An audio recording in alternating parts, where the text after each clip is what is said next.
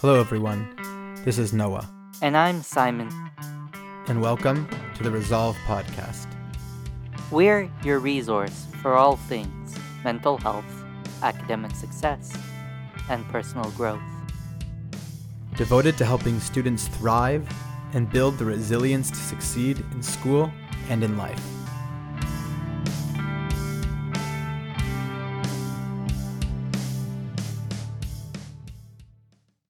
This is Noah here with our second podcast episode, which happens to be our second blog post, entitled Getting Up at the Same Time Every Day.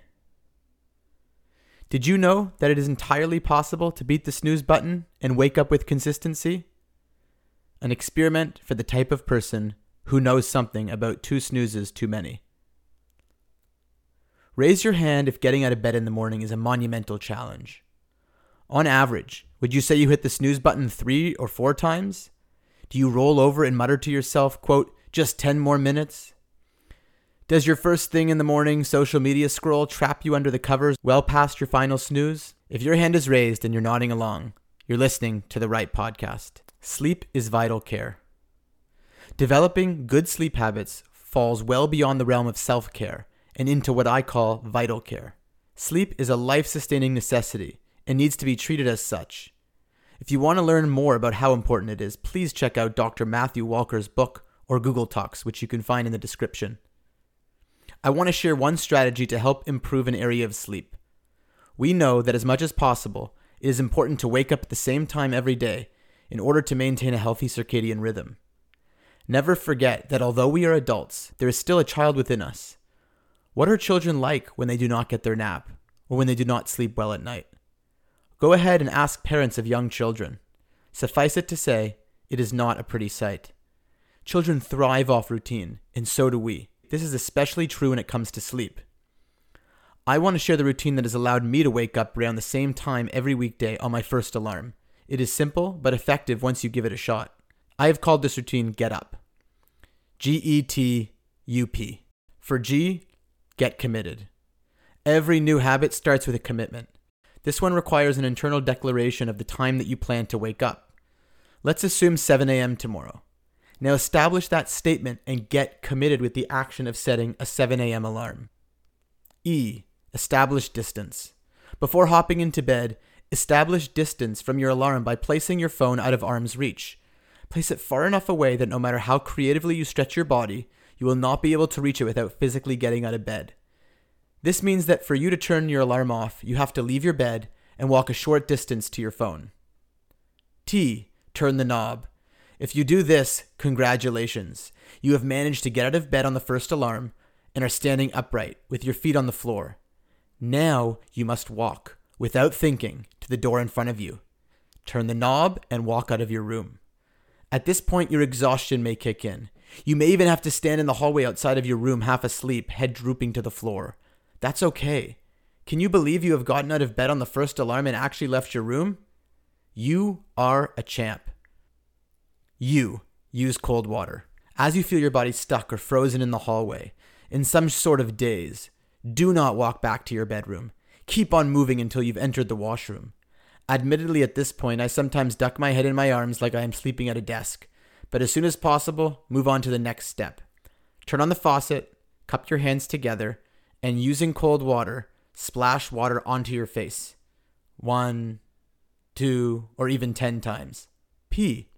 Proceed to living. And now you are free to proceed to living, doing whatever it is that you do. This is time you have stolen from the snooze master.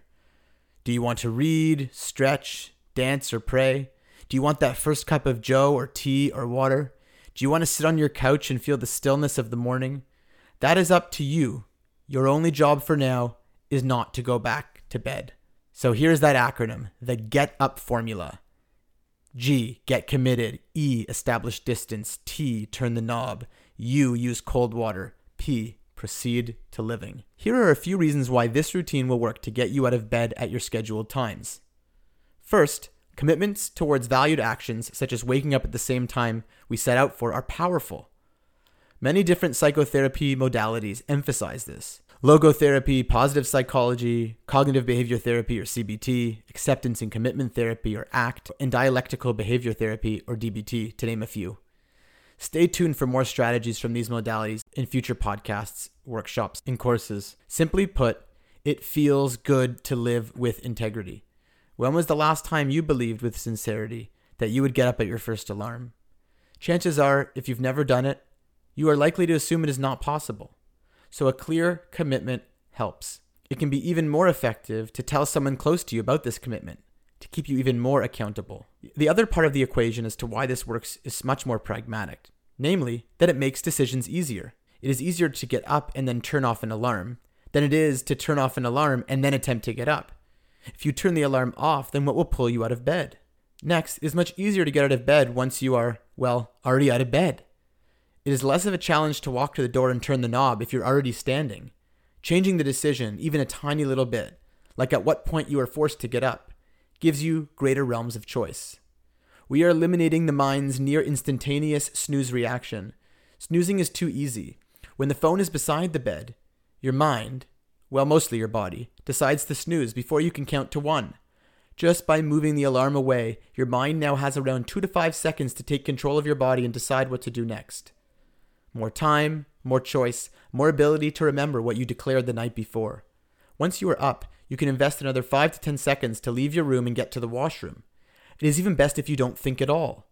Before you know it, less than a minute has passed, you've splashed water on your face, and you are ready for a brand new day. This simple routine puts the decision back into your hands. Last night you decided to commit waking up at 7 a.m., but between the time you went to bed and woke up in the morning, your conviction disappeared. The commitment, however, is still there, hiding beneath your low energy levels. The more we automate this process, day in and day out, the more it becomes routine. I admit, many days are still a challenge. It doesn't get much easier for me in the morning to go towards my washroom in my day, but I do it, and I know that in less than 1 minute, I will be splashing cold water on my face, and I will be at the point where I'm alert enough to not feel like I need to go back to the bed. And that's it, folks. I know some people like to snooze. By all means, that is your choice.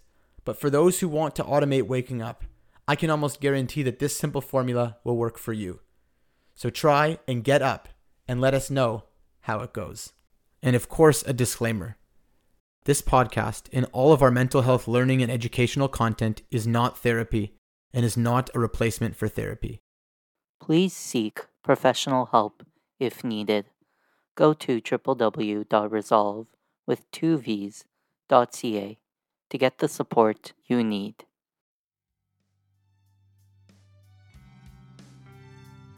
And that's all for now. We hope this was helpful in some small way. If you like our content, please subscribe and give us a 5-star review wherever you are listening.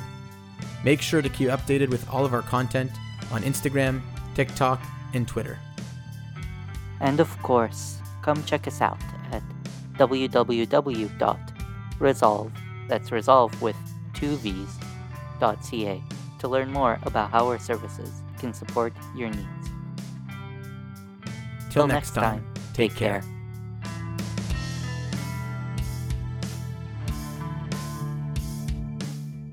Theme song for this podcast is done by the band Mokuse no Maguro in their song Midnight Empty Street.